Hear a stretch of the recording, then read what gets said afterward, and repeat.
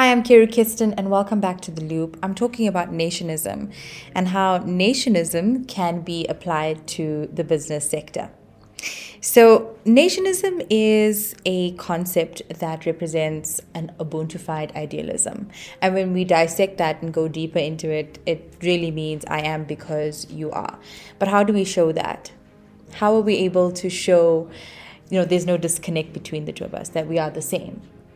Through our business structures. So through our employees, through branding, marketing, through CSI fronts, it all varies. What is certain is that each and every single business will apply nationism in a different way because each business is different and unique.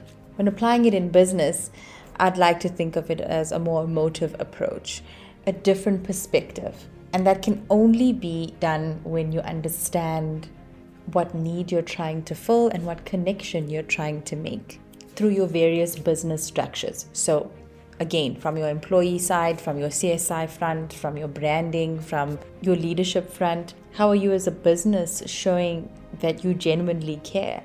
Nationism is about building better economies. It's about coming together to solve the social issues that we currently face, bridging the inequality gap. And it is also about leaving the feeling of Ubuntu with the next person. Compassion and kindness is a feeling, and it is best understood when it is given and acted upon.